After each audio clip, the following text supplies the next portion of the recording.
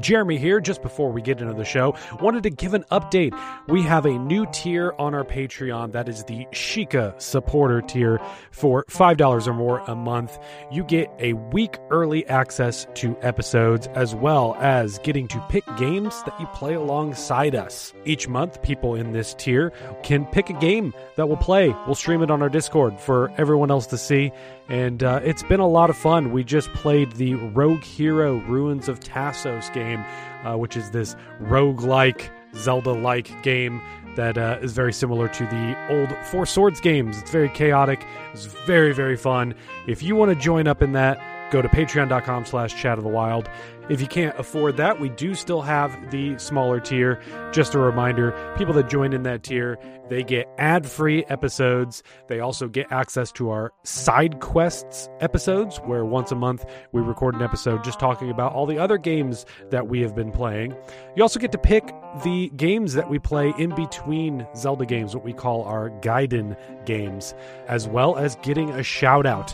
If that sounds good to you, once again, go to patreon.com/chatofthewild, sign up, support us. We really appreciate it. Anyways, that's all I have, so let's get on with the show.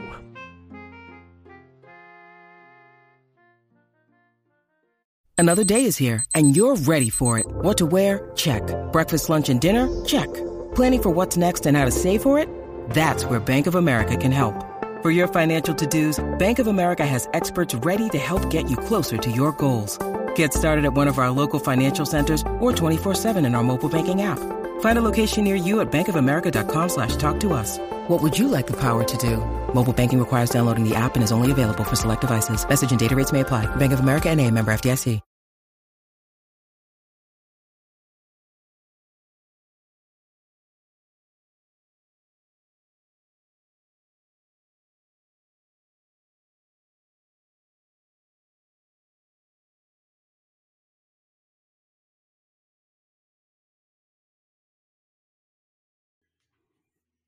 Hello, everybody, and welcome to Chat of the Wild.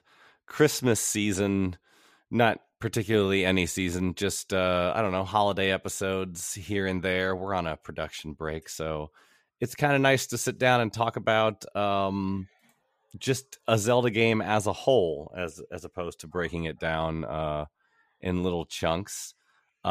This week, we're talking about Zelda 2. Matt, do you want to introduce yourself?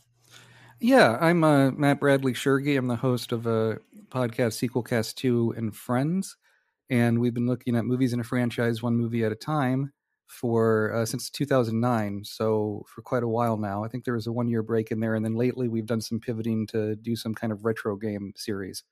We had a chat with Ken Williams, the founder of Sierra Online, about the Mystery House and stuff like that. Phantasmagoria, and then recently we had on a designer that worked on the Simpsons Nintendo games, so that was fun. Okay, yeah, I believe it was Dan Kitchen or Dave Kitchen, because he worked with his brothers. I just recently talked about that. That was Absolute Entertainment, I think. They did that? Maybe not. Maybe I'm completely wrong here. The developer, because it was an Acclaim game, but the developer was, I think, the same people who made Home Alone 2, if I'm not mistaken. And the Kitchen brothers that started Absolute Entertainment and brought David Crane in to really, I'm pretty sure, maybe I'm full of crap. Yeah, it was Dan Kitchen. Probably the most well-known thing he worked on was Boy and His Blob, the original. Yes. Is one that's been remade and on different platforms several times. But he's right nowadays he's working on Atari 2600 games again. So, okay. There's a whole market of people making homebrew games that actually physically play on the cartridges, or it's just the ROM file you can play in an emulator. So, yeah, absolutely. When my wife was learning computer languages, I was like, learn not basic, learn assembly. Yeah. You can make me homebrew games. Yeah, that's a weird company. They were porting all sorts of stuff all over the place till like Double Dragon on Atari 2600, which is just wild to me. I want to look that up now. It looks very strange. It looks better than you think it would. Like it's not Okay. so abstract as it's just like dots moving into other dots as they punch and kick each other. But it's they don't have a lot to work with on the other hand either. I mean, they haven't had it for the past few years because of COVID, but out here in Portland, Oregon, we have the Portland Retro Gaming Expo. And I got to Right. see an Atari, I think it's 7800 or is it 7200 for the first time in 78, person? yeah. 7800. And that was like, really gave the NES a run for its money in some ways.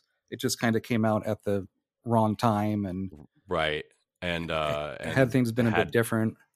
Had bad management behind it that was really just there to, as like, it was more of a vendetta than anything else, I guess.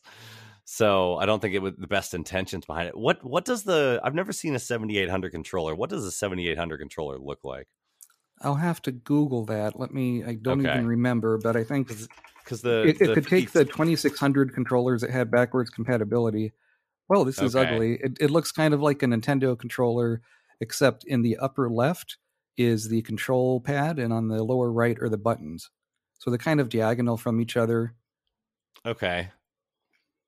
Looks like, because I'm looking at the right thing here. The 5200 still had a joystick set up like the 2600 did.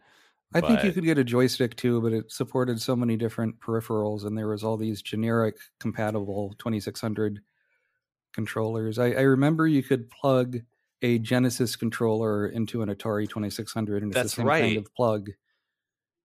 Yeah, because they all the systems basically used the exact same thing until Nintendo came along and was like, no, because you can plug all that sort of stuff into a Master System if you wanted to, with the exact same plug setup, and just like you said, the Genesis as well. Yeah, old systems are weird, man. So, well, around this time, Nintendo was just basically eating everyone's lunch during the 7800's lifespan, I guess. And did you play Zelda 1 when it was new? Pretty close to when it was new. I'm turning 40 in a few months, so yeah. But I would, my circumstances around these Zelda games is, do you want me to talk about that? Or yeah, sure. Yeah. Okay. Yeah. So I was living in Argentina at the time, going to a private school. Right. And my friends and I all had the NES, the Nintendo. And before I got any games, I could check out their games and see what stuff was like. And I played Zelda 2 before Zelda 1. And Zelda 2 I liked a lot better, I think, in some ways, because it could relate more to the side-scrolling gameplay. And I was into... what was it, Dragon Quest or Dragon Warrior is what they called it at the time, the very first one on Nintendo. And so I liked the RPG mechanics in Zelda 2 and leveling up. I think it just made more sense to me and I was better at it. At the top-down Zeldas, and frankly, every other Zelda game, I'm absolutely terrible at. I enjoy them, but like a friend of mine years ago lent me the what was the one on the original Game Boy? They just did the remake on the Switch. Link's Awakening. Yeah, Link's Awakening, and I died over 100 times before getting to Dungeon 3. So you can still have games and not be an expert at them, but Zelda 2 just spoke to me more than the others. Yeah, just by the nature of it's like, because it seems like it makes sense for the NES, side-scrolling, beat 'em up sort of thing. And whereas a lot of people see that as an aberration of the series, it's more at home on that platform almost, or at least it's more of that era than maybe Zelda 1 was. I mean, Dragon Warrior has some top-downness to it, but yeah. Right, and like, as I recall, I was doing some research for this, and Shigeru Miyamoto was very ashamed of this game, Zelda 2, The Adventure of Link. He feels like they were bowing to what was happening in the market. Like Dragon Quest was such a runaway hit in Japan, or Final Fantasy, so that's why they shoehorned these RPG elements in. And I would still call, the other Zelda games RPGs, but this one has the literal experience points as opposed to, you still find heart container. Or no, that's from Level Up at 2, isn't it? No, there's heart containers. You level up your health a little bit, but there are heart containers and magic containers in the world. But certainly it was the first game to give me a nightmare. With I was maybe 7 or 8, when this like second grade or something when I played this, Mhm. and the game over screen with Ganon and the Yeah. with the bright red thing, I think was just terrifying until I played Mike Tyson's Punch Out, and it's the same sound effect that I think Soda Popinski or someone uses Is when he it? laughs. Oh, okay. Or the That makes pitch might be sense. slightly different, but it's very a peculiar sound that once No, you I hear definitely it, you believe know it. that. Yeah, I think I can't remember exactly what Miyamoto said about it, but I think he's like ashamed of it in that weird auteur like design sensibility that he has, where it's like he's ashamed of it for like very esoteric reasons of like, well, if you just I think he hates, what is it, his quote is, he doesn't like RPGs because you can just sit there and grind and then there's really no challenge to it after that. And in some ways that's kind of the charm of RPGs, where if you want to, you can make the game easier for yourself if you're willing to just put in the time. But yeah, I remember him. I remember that quote somewhere. I mean, I don't remember the quote, but yeah, he just kind of thinks of this one as it could have been better or something. Yeah, I think it could have been better, and then someone called him out on, oh, you mean Zelda 2, and he sort of sheepishly admitted to it because he would. So I remember he would hint at it for a while, but wouldn't go out and outright say what it is, and the journalist wouldn't be blunt enough to ask him. And sometimes when you interview, you know this, when you interview people, you have to sometimes go for the uncomfortable questions, and you don't know exactly what they're going to say or what have you. But if you don't ask, you're never going to find out. Yeah. And then sometimes, or a lot of time with Nintendo, you're interviewing through a PR person who will step in and say, no, you can't ask that. Or right, being very, very limited. But yeah, Zelda 2, it was one of those, just looking at the box art, why did the Nintendo of America think, like a shield for Zelda 1 and a sword for Zelda 2 was attractive? Like, you have the Japanese artwork in the manual, the manga looking stuff. right. But on the front, it's just like weapon. This game has a weapon. Like, okay. Yeah, it's action, man. It's got to be, we want, especially 80s Americans, like we want an action movie. We want somewhat bloodshed or something. That I talked to someone recently about Pikmin 2, and the people like to bring up the Japanese box art, and I guess in Canada it was the same thing, where it's the Pikmin sitting on the building of the Chrysler building, that famous picture of all the construction workers sitting there eating lunch. and in America it's this action scene of a crab that doesn't even appear in the game, I don't think. And the Pikmin trying to kill it, and I'm like, yeah, that's what they think. It's kind of what we wanted, I guess. What a lot of people I'll give them credit for this cover with the sword. Like, it looks nice. It doesn't look childish like some of the box arts did at the time. Like, what if we had a Zelda 2 cover that was like Mega Man 1 or Mega Man 2? Right? That would be a million times worse. Or just the sprite, graphics sort of. Oh, geez, like the really old Nintendo stuff with the black box and the. Yeah, those just don't look great blown up that big.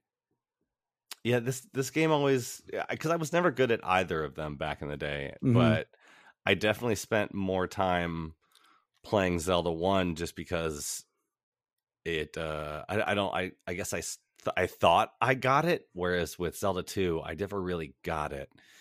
I would wander around and then immediately get into an encounter, and then it was 3 levels of confusion, all real quick back to back, and now I'm in this side scrolling thing, and I don't really know what it has to do with what I was just doing. And so like I never played it much until I was an adult, and even then I didn't quite get it until I think we covered it for the show, and I came away just absolutely loving it. I think the downstab has a lot. I always say that the downstab is when the game really gets going. But yeah, there's just something weird about the the encounter system. It is very RPG, and I guess as a kid I didn't understand RPGs either, so maybe that had a lot to do with it. Maybe the sound effect too is very jarring. Then when you bump into the outlines of the monsters, and it's nice that at least they tell you at a glance if they're going to be difficult or not based on what the silhouette is. Mm-hmm. But this one, going back to play it for this episode of the show, the way the characters speak in the towns is like very stilted. It reminds me of Castlevania 2 Simon's Quest. Right. In that they often give you, if not bad advice, just like complete nonsense. Confusing advice at best, yes. And like Zelda has never really been much about plot, or at least not in these earlier games. And even then, unless you knew a friend that had played it or got the hint guide or something, you're just like a lot of games at the time, you're just dropped in there with no idea of what to do, except Zelda's sleeping and you got to go through all the palaces and get the Triforce stuff to wake her up. And that's it. And there's a lot of places you can't get to if you go to a cave too early before getting the candle. It's literally complete darkness and there's pits. Like, it's not fair. And it knows that. To the point where I just assumed I wasn't supposed to go in there. And so I never found the first palace until we covered it on the show. Oh, wow. I'd never been in there because I just assumed I wasn't supposed to. It's dark. And so I would just kind of get to all these dead ends and then not look up the answer because I didn't want to. And just kind of bang my head against it for a while and walk away. And like, or I had it for the GameCube collector's disc, and I'd be like, well, I'm just going to go play Zelda 1 again, or I'm just going to play Ocarina again or something. And so I didn't try very hard. Right. And I mean, you see a boulder or something blocking you early on in that first area. Like, you can't do that without completing the temple, but you don't even know there's really a temple to begin with. Yeah. And it's more than just trial and error. It's just being obtuse for the sake of it. In like Dragon Warrior, at least you're being told, oh, you got to rescue the princess. She's in a cave. Like, that's something. It's not much, but that's even if they said like, hey, if a townsperson said, hey, if you go northwest, there's a temple. If you go, there's some more direct pointers as to where to go. This is one I feel like you could remake this game and take away a lot of the pain points and make it more accessible. And yeah, I mean, like with Dragon Warrior, they also speak a lot more words. They talk in sentences where this is, you get like five words out of a person and it might not be a complete sentence almost. And it's so slow when you're talking to the wizard to get your magic spells and stuff. And not to mention, I mean, kind of a salty moment for Nintendo. You can have a girl invite you to her room and she fills up your health meter. Yeah. Like that. And then I assume that's implying something. Yes, that's true. Yeah. There's two ladies. That's right. Link is going all around town there. So, and sometimes you have those side quests, right? Where you're rescuing the kid that's lost, or those are the toughest too, because it's like, how do you find those?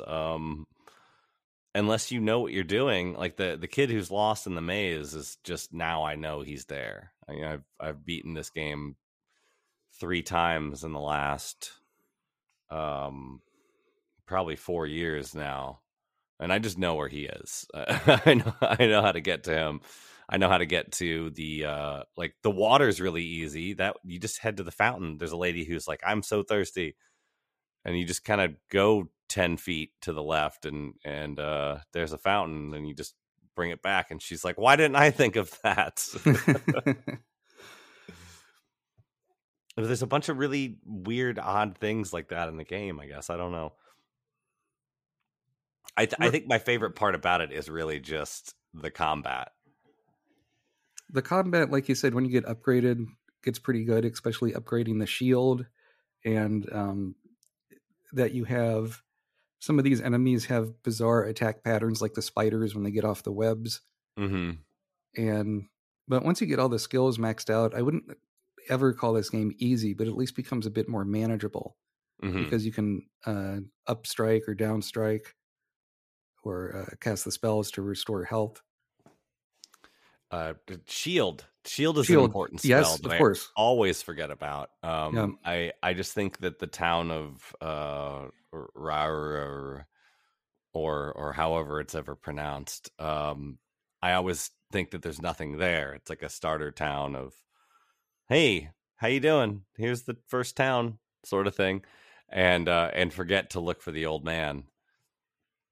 But yeah, that's a very important spell to have in some of the dungeons, because you'll get into, like, that's where a lot of the really, really rough guys are, like the Dark Nuts and things.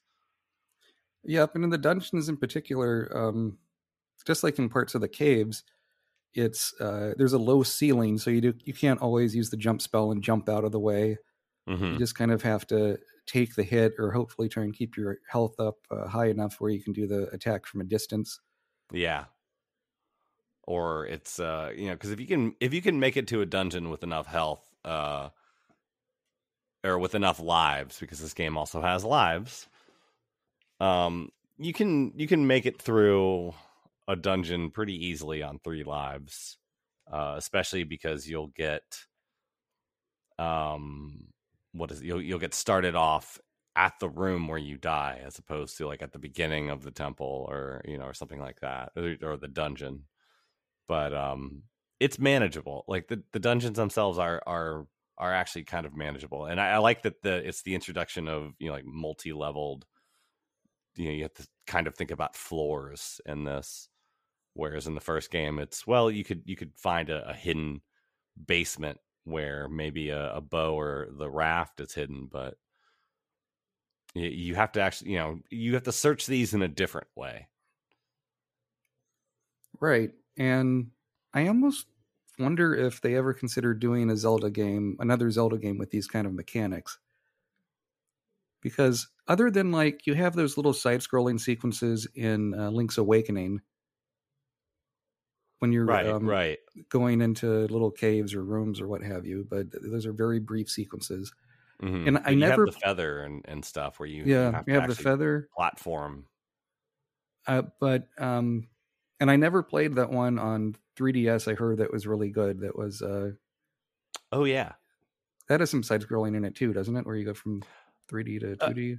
Yeah, I mean, it's more of you're a painting on the wall, and you kind of use that as a way to bypass obstacles or circumvent certain things. You think of it like in Breath of the Wild, where if you see something, you're like, I don't want to deal with that, and you just hop on a wall and climb around it or something. I see. Okay, more for navigation.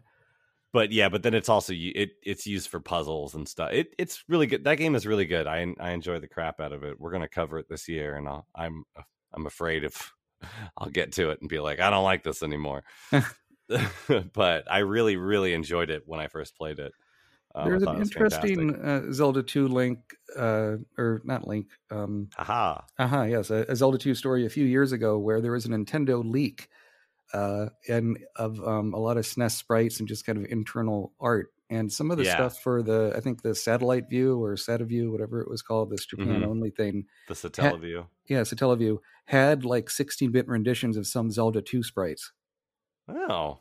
And like, they're really well done. They're not kind of overly, like, it still looks like Link, and it makes me wonder if they had maybe a few test rooms made before deciding not to go forward with it, because they did do a version of Zelda 1 on that system, but not not Zelda 2 with better sprite graphics and I think so, like yeah. That.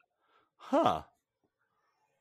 I'd love for them to do something with it, but I feel like the rest of Zelda fandom would be upset. Like, you wasted your time and energy doing this when you could have been doing something else. Well, we have like 2 or 3 Dynasty Warrior Zelda games. I'm not sure if that'd be any worse having a Zelda 2 Well, yeah, style. they could get someone else to do it. There's plenty of little small Zelda projects I would love for them to get someone else to do while they work on, the main thing. So yeah. Here, why don't we go ahead and take a quick break right here and hear from some of our our network brethren, and we'll be right back.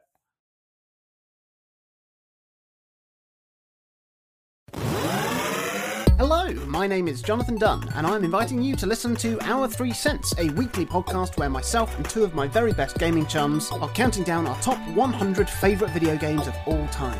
For all the episodes and information, check out our website, www.our3cents.co.uk. Hey Lassie, what are you doing here? Timmy's in a well. Sequelcast 2 and Friends is a podcast looking at movies in a franchise, one film at a time, like Harry Potter, Hellraiser, and The Hobbit. And sometimes the hosts talk about video games and TV as well. And now it's part of the Greenlit Podcast Network. Oh, Lassie, we don't need to rescue Timmy. He likes the well enough, I guess. Darth Vader is Luke's father. Lassie, I told you to lay off the spoilers.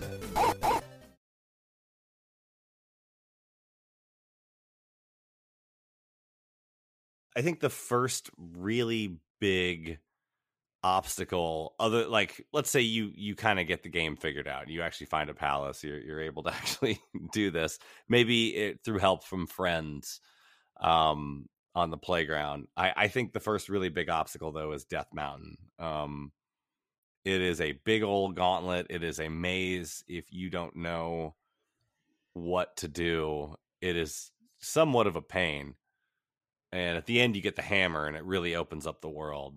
And then you also are able to get the down stab not too long after that as well. So it really benefits the player to get through Death Mountain. But I hate it every time. It's pretty annoying with the mazes, like you said. And before then, you're pretty much led. It's not a tutorial exactly, but you're kind of led down these paths that only go one or two places. And you go from one town to the next town to the next town. Mm-hmm. And then you start to see the graveyard and start going beyond all that and get into the mountains. And it's just such a sharp spike in difficulty. And in a way, I mean, it tells you should probably grind before coming here, because you're going to get slapped around by all the enemies. You're going to, trying to manage your magic and your life. And when you level up, that you get to pick which one you level up, I think is a nice mechanic. Mm-hmm. If not also kind of tough to figure out, because you can level up magic, but it won't necessarily make every spell cheaper. It'll make some of them cheaper on a certain level, but that's always been tough for me to figure out. And if you don't keep leveling up your sword, which you use the majority of the game to attack with, you're going to not get anywhere really fast. So yeah, which is usually the thing I try and go for, but it is also the hardest one, I think, to level up. It's usually the most expensive. Definitely. Yeah, but then also the Death Mountain area is where they cheekily hid the overworld of Zelda 1. That's what that whole area looks like that. I don't know if you've ever seen that picture. No, not in a long time. Yeah, it is set up exactly like the Zelda 1 map, and I'm like, oh, that's really great. I'd love it a lot more if it wasn't my least favorite part of the game. Definitely, you start to think you're hallucinating doing that, because did I just come out of here? Where did I come out of? These mountains all look the same. Oh, maybe I can hit myself against this mountain and pass through it. What's going on? And it's really easy, actually. You just go right the whole time. You just pick the rightmost door if you can, and that'll get you through it, which I'm glad the first time I got there, I just decided I'm just going to go right. I'm just, like my dad's flipping the coin or strategy for black or roulette. Just pick one thing and stick with it and see where it takes you. And I ended up getting through it pretty easily, and everyone else was just so mad. I was like, I get it. I'm mad too, but I didn't have as bad a time as you guys did, I guess. Sure. Not to mention, I mean, the way this game saves your game is just annoying. Yeah, you have to die or game over, right? You have to die, and then you always have to start at that first screen with Zelda sleeping, isn't it? Yes. Which something you have to take a hike to get to places, and if you're level up and fast enough, you can avoid the random encounters for the most part. But it's just, why all that extra legwork? It feels like they're trying to extend the length of the game, or yeah, because you didn't really have save points back then. But even it's just a real slap in your face in terms of respecting your time, which games were not great about doing back then. You always started from the beginning. Mm-hmm. Even with the save, like even in Zelda 1, where it would, I don't remember if it remembers to drop you into the dungeon you're in or not, but it still starts you out at the very beginning, bottom of the map, every time. Good point. And I think what hurts more with this one is, like, once you get the hammer, makes it a little bit easier to get back to where you were. But if you die and game over in Death Mountain, that is a trip, and making sure that you make it back to Death Mountain with as little damage as possible, with all of your lives left, so that you can have an easier push through Death Mountain, is certainly just a rough experience altogether. We've got the Swamp Palace and the island. So the first two palaces have names. Then after that, it's just like Island Palace, Maze Palace. But I like to go into the palace and then just get the item and leave. Yeah, just they do get a bit tricky, and I like it has in some of them with the statue out front. If you strike it, it'll give you a potion, but other times an enemy will come out. That knight that what the statue looks like will come alive. And it's like completely random. Yes. And especially in the beginning, you're not really well equipped to fight one of those things. You can, but you have to be on your game with because he fires the swords above and below and moves pretty fast, and he jumps. So that's sort of the closest you get, at least at that point of the game, of fighting someone that controls like Link, that like controls like you do. Yeah, exactly. Because I don't know if anyone's ever, maybe back in the day, fought those things the way they thought they intended you to fight them, by like having this back and forth, up and down. Because if you press down, you block low and strike low, and if you don't, you block it, or your shield is at upper level, and you strike at upper level, or whatever. I don't know, but I think they intend you to fight them like that, and it's just not practical. It's easier to do the kind of to break the game by doing the jumping slash thing. Right. Pits are a big deal in this game. Oh God, they're the worst. The platforming in the dungeons in particular, where there's the lava, or even on some of the water stuff. And I think Link controls pretty good. I think the controls are pretty tight, but it's that same kind of feeling in Mario, Super Mario Brothers, the first one, where you got those dumb fish, the cheeps that are jumping up and knock you into the pit. Yes. Or like the eagles in Ninja Gaiden that knock you off the ledge. Yes. Like it's that same. It's not that your character controls poorly. It's just there's a lot of these semi-random elements that can make you lose all your progress. Yeah, I would like it if you fell down a pit and it popped you back up to where you were, flashing, lost some health. You're like, now, don't fall down there again. But no, that's an instant kill right there. That's loss of life. You do that twice again after that, and you're back to hanging out with Zelda. There you are, back at the front. Oh man, yeah, no, those are rough. And there's a lot of them too. There's a lot of these little segments where I don't know, I always call them instances, where you're walking along, and whether it's like you get to a bridge, or sometimes it's you just step on an unassuming tile, and now you're in this like extended sequence. Right. And sometimes if the stuff's really close, sometimes you can just run across them instead of jumping from pillar to pillar. But most of the times you have to do these really well-timed jumps, and the combat is already hard enough to begin with. I wonder, because I mean, although you do jumping and have pits in the other Zelda games, as you were mentioning, it's less punitive. Yeah, I guess in those they definitely do the thing where it's hey, watch out. You shouldn't have done that. That's bad, but it just kind of it takes off like a quarter or a half of a heart and slaps you on the wrist and sends you on your way. Yeah, I'd prefer something more like that. See, every time I try and talk about this game, I'm like, man, it's tough, but then at the end, I'm like, I love this game, I really do. I don't know what it is about it. I think the music is a bit spookier. The temple theme is a pretty good one.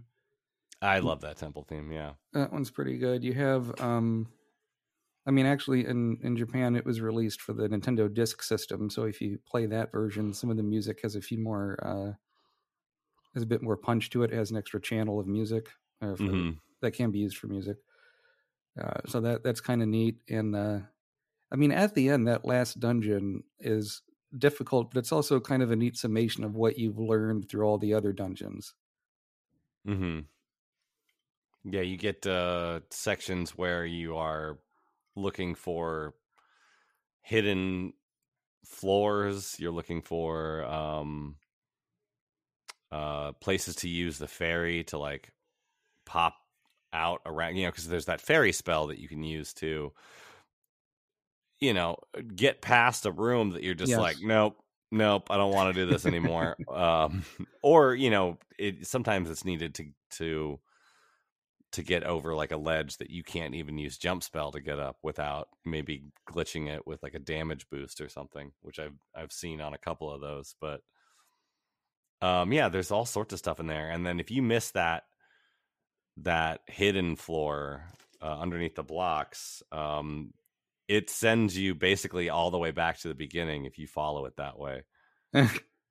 And you're like, what have I done? What have I done to myself? And then you're really conserving your magic points in that last dungeon because you ideally need it for lightning to help with the bosses at the end.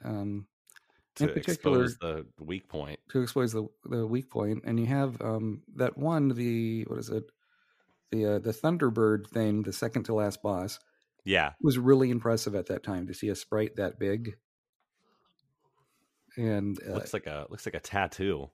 It does look like a tattoo. I bet you there's people there with the tattoo of that Thunderbird from Zelda 2. Maybe. Probably. But, I mean, you have the 1-2 punch of that, and then you're doing your Shadow Link, the Dark Link. I found that very frightening as a child for some reason. I still think it's kind of scary, and I'm not sure why, but he knows his moves very well, and it's a very challenging fight. You have to be on your A game for it, and that's nice. The final boss is difficult. It's not like you're killing Ganon with 2 hits of the arrow and he's dead. Right. Or waiting for him to reappear and then yes. Yeah. No, that is a tough fight. I mean, I guess I usually just hide in the corner and spam sword for a while, but Thunderbird was always tough for me. And I think you're supposed, or I've seen people use jump spell. I'm really bad with the jump spell when it comes to attacking things. There are certain enemies that are, much taller than you. I guess bosses that are like twice the height of you. Thinking of like Horsehead and and the lava dragon. But every time I try and use the jump spell to beat them up, it always ends up being a mistake. I'm just bad at it. When you use the jump spell, it just feels a bit clumsy and loose, and it's not as precise as the regular jump, and it can make things harder inadvertently. But yeah, I didn't really think about that, but you're right. Most of the bosses are at least 2 or 3 times your size. And the other games, I never thought of Link as short, but this one I do. Yeah. Yeah, I don't know. How did you deal with Kasuto as a kid? Did you know that town was fake and that there was going to be a hidden town somewhere else? Because everyone always talks about chopping down a forest with your hammer. Right. No, I knew what to do, and I think it was because I had subscribed to Nintendo Power at the time, and Right. one of the benefits. They only did this once, but I think they should have done it more. No, they did it twice. My mistake. I'm looking at my notes here. It is where half the year you would get issues, the other half of the year you get these hint guides that were pretty well produced. Mm-hmm. And one of them was just Zelda 1 and Zelda 2 with tons of photos and these really detailed walkthroughs and maps.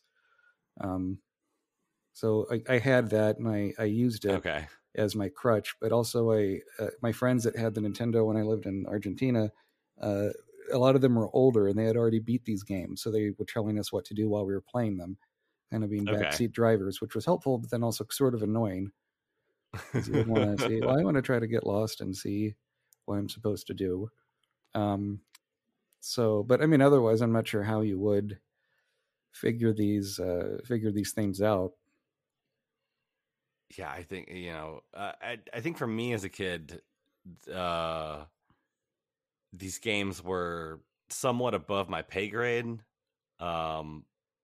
I grew up with Zelda 1, but never really fully getting. I think I probably beat a couple of dungeons. I always would beat Dungeon 1 and then go explore. But I never had anyone my age who also played a Zelda game. I had plenty of friends my age who had NESs, but just not Zelda. That's interesting. So what would they play? Like played a lot of Mario Brothers, played a lot of Ninja Turtles or licensed crap. Duck Hunt was still pretty big. Everyone's parent had Tetris, and so you'd at least have that.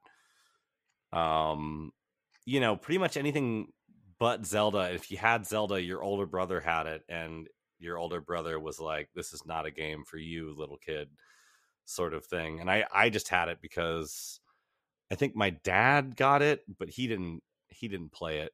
I think he got it just because it was the game to have. But I had a babysitter who would play my copy and like 100% it. And so there'd be like a file on there just with everything on it, and I would sometimes use that to wander around and look for stuff. But she was always giving me hints on Mario 1 and Mario 2 to be like, hey, here's where all the hidden crap is. But I never got any hints from her and Zelda. I think it was just because something as simple as there's a burnable spot on every screen would have been nice to know. Would have lent a lot more to the game, I think. Yeah, I've been there's this really good blog. This isn't quite Zelda related, but it's called the CRPG Addict. This guy plays old PC computer games. Yeah. And he uses Excel to map stuff out, which I thought was pretty clever. Yeah. Instead of using the graph paper, which the graph paper works, but if especially you try to do like the Zelda 1 map, that takes up a lot of space. Mm-hmm. I mean, to unfold it every time.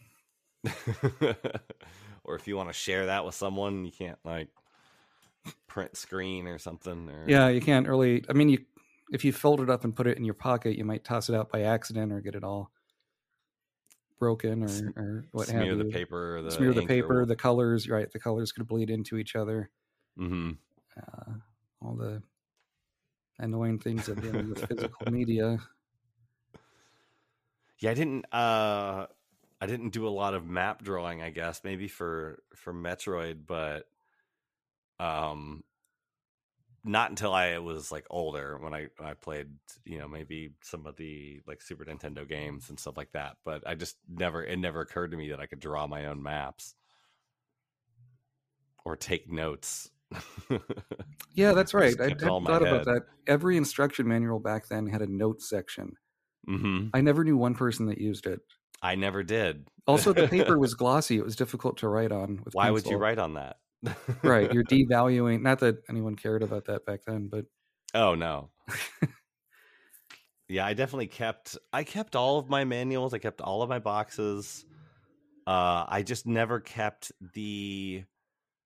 every game came with the same Nintendo manual.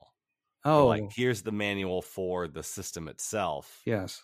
And here's the like warning manual. Like there were two little booklets that each game came with, and I always tossed those out because I was like, well, I already have one, so I don't need that. And so I remember still being mad at my mom for throwing all my boxes away one day, and then thinking about it and going, well, I guess I had already gotten rid of part of it, so it's not like it would have been worth anything. So never mind, Mom. I'm sorry. Right. The one I'm kicking myself about is Chrono Trigger I lent to someone who wouldn't give it back. And that was like originally like $90 at the time. I think I saved up my allowance for it. It was right before I got a job. I think I got that game, and it was just like, ugh. That one, back? Even out of box, like is still worth something. That's shady. That sucks. It was like right before, it was in my senior year. I didn't really know the guy that well. I should have. Coulda, woulda, shoulda, but it's that kind of stuff would happen. I mean, people would trade games with each other, or you'd rent it from the store, but the selection is pretty limited. Yeah. Because the store I would go to as a kid when I moved back to the States for the Nintendo stuff was just next to the grocery store, and it was a really tiny video rental place. And then when we found about Blockbuster Video, we just couldn't believe how big it was. How big the selection was. You could rent a Game Genie from Blockbuster. Holy crap. Oh, right. Yeah, you could. I think Game Genie is how I beat this game the first time, because I couldn't beat it by myself, and it was fun to try the different things on there. It still takes a long time, and you still need the timing to get it past the pits and everything. But yeah, I think I don't think I really understood how to use the Game Genie. I tried because I wanted to give myself 99 lives in Ninja Turtles so I could finally get past the water level with the bombs. Oh, yes.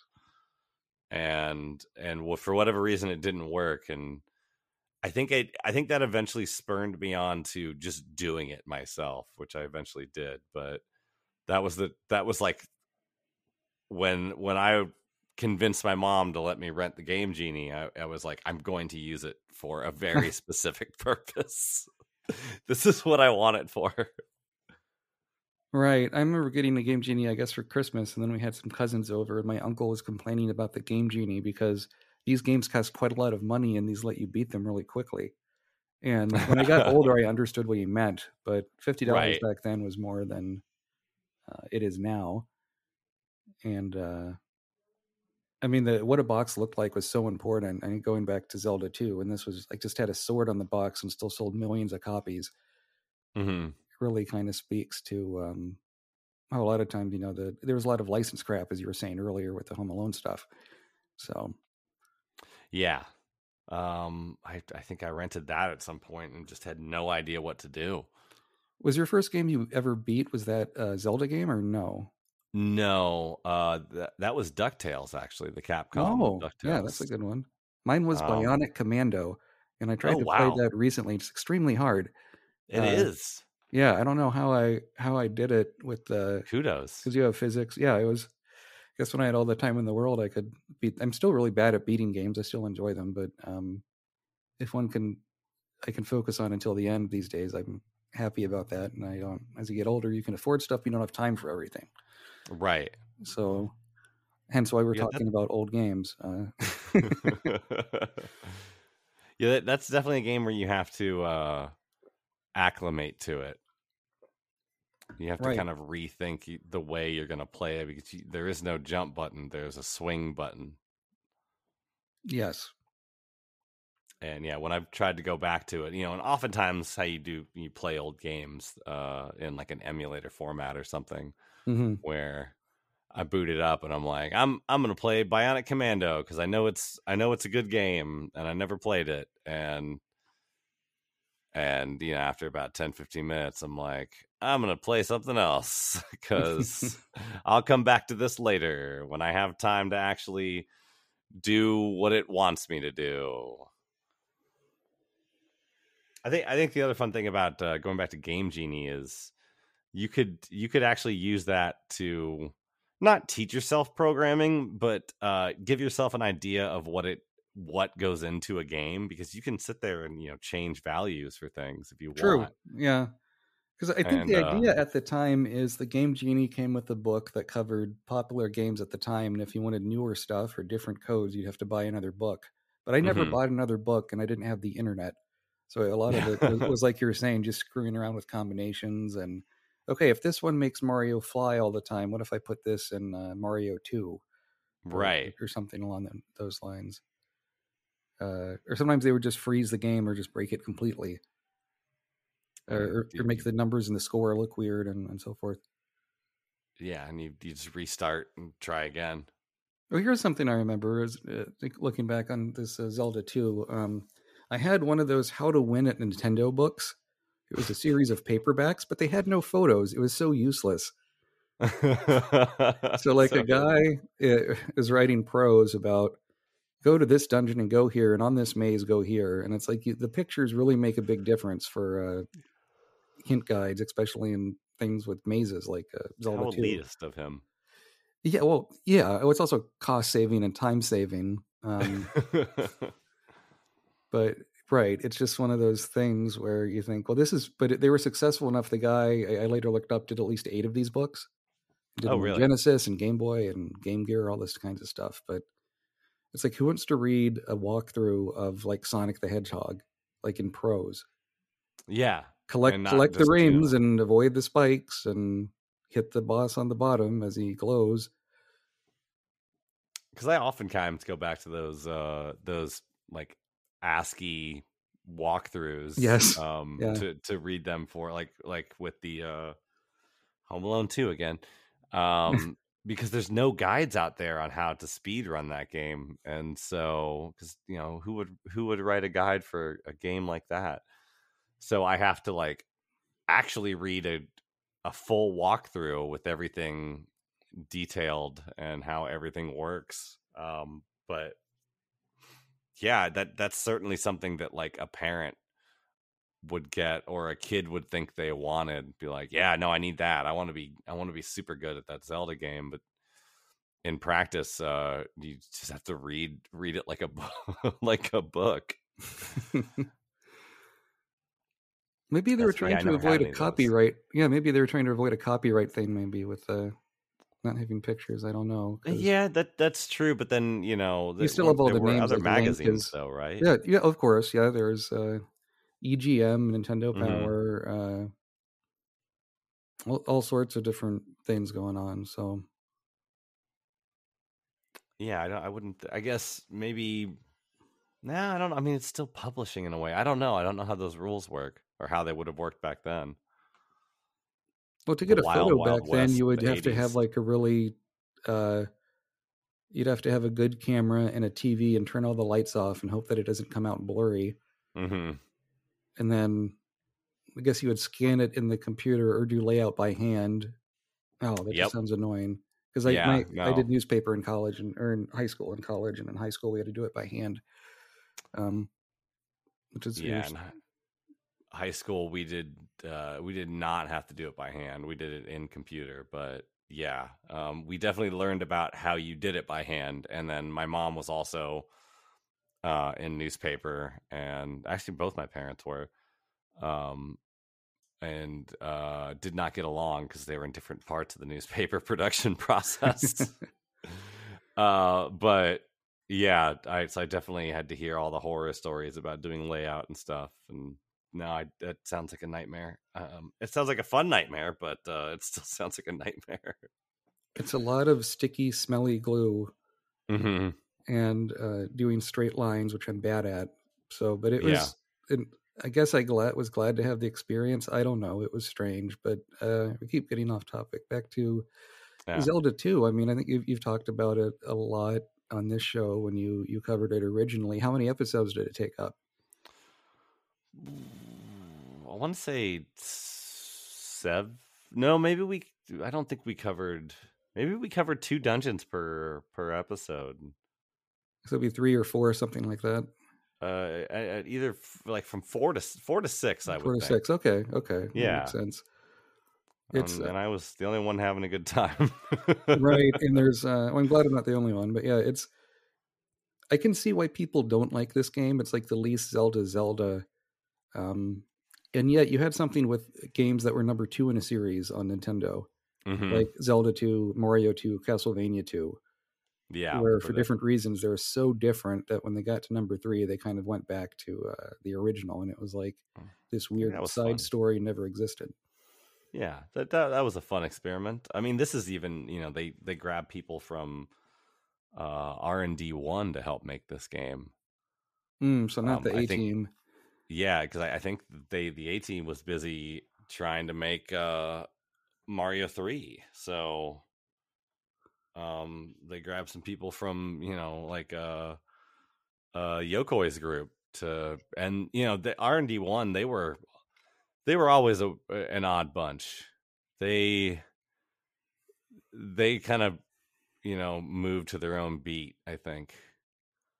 With games like Metroid, Kid Icarus, and then eventually the Wario series, and they were heavily involved in designing systems, I guess, or at least the Game Boy. So they kind of became the Game Boy team.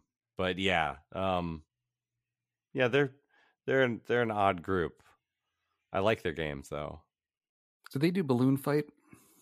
Who did Balloon Fight? Because that would have been an arcade game initially, right? I think you're right. That was pretty old, but it doesn't. For some reason, I thought they did Balloon Fight. Maybe not. That's another one that's kind of strange, where it's a different kind of gameplay, and you go from right to left. Mm-hmm. I mean, that's just the endless mode, because then there's the battle mode as well, which is more like Joust. Sure. Who did do Balloon Fight? Now I want to see. Sorry, Jeremy. Now that you're, I know you're editing this. And then they, of course, the famous story is Iwata came in to be like, look, here's how you do. Sakamoto. He worked on this game, right? Or am I getting that mixed up with a different guy? Let's see. It was no, that is a different Shimizu, guy. Okay. Kazunoubu Shimizu, and Miyamoto and Tadashi Sugiyama. So but he did work on Metroid and stuff. So yeah, I guess that would have been Yokoi's team. Maybe that's where they got the inspiration for the verticality in the dungeons and Adventure of Link, because you have a lot of that in Metroid. Mm-hmm. And in the dungeons here, you're going up and down the floors, and it's side-scrolling. Also reminds me a little bit of elevator action in some ways. Yeah, a little bit. Yeah, they're just. I don't know if they also made the disc system. I think that would have been R&D 3 or 2. But I can't even remember his name. He just retired recently. But yeah, they. I don't know. It's just kind of a weird collaboration. It turned out a weird game. I enjoy it. I don't think it's necessarily the best thing Nintendo's ever done, but and then, like I said, when I get together to talk about it with someone, I end up complaining more than I do gushing about it. But I still think it's fun.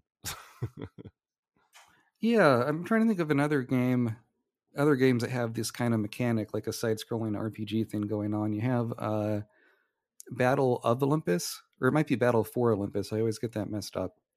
Is a really good NES game, and it was centered around Greek mythology, as you might guess from the title. And there's also a game called Faxanadu that's weird and hard that a friend of mine had that I remember us playing. That was also side-scrolling, but that felt more like a PC RPG in some ways. That's one of the games on our list of Zelda likes that we'd like to get to someday. Which, that list is huge at this point. Who knows if we will, and especially if you pitch it as a Zelda 2 like. There's another game that this team worked on together around the same time, and I can never remember the name of it. It pops up. It pops up from time to time, but I think it was a collaboration between Miyamoto's team and Yokoi's team. And is often considered a sister game, but I can never remember the name of it. This is really great. I know. I don't know. I think that's. Is there anything else you want to add to this? Because I think we've covered plenty. Yeah, no, not especially. Just if you haven't played Zelda 2 in a while, maybe give it another spin and see what you think. Nintendo's always been good about putting their early Zelda games available on their different systems, so it should be pretty easy to find one way or another. Yeah, see if you can't get a Game Genie and just give yourself the hammer from the beginning. Yes, then we could go a lot faster. That would help out a lot, because then you get to the fun parts of the game real quick. Yep. Because yeah, like I said, I think the game really starts when you get the down stab, and it really opens up from there. Because once you get really good at the combat, it feels so much more fun to play this game. And I do enjoy the crap out of it. I played recently, when I played through it, I did a reverse boss rush order.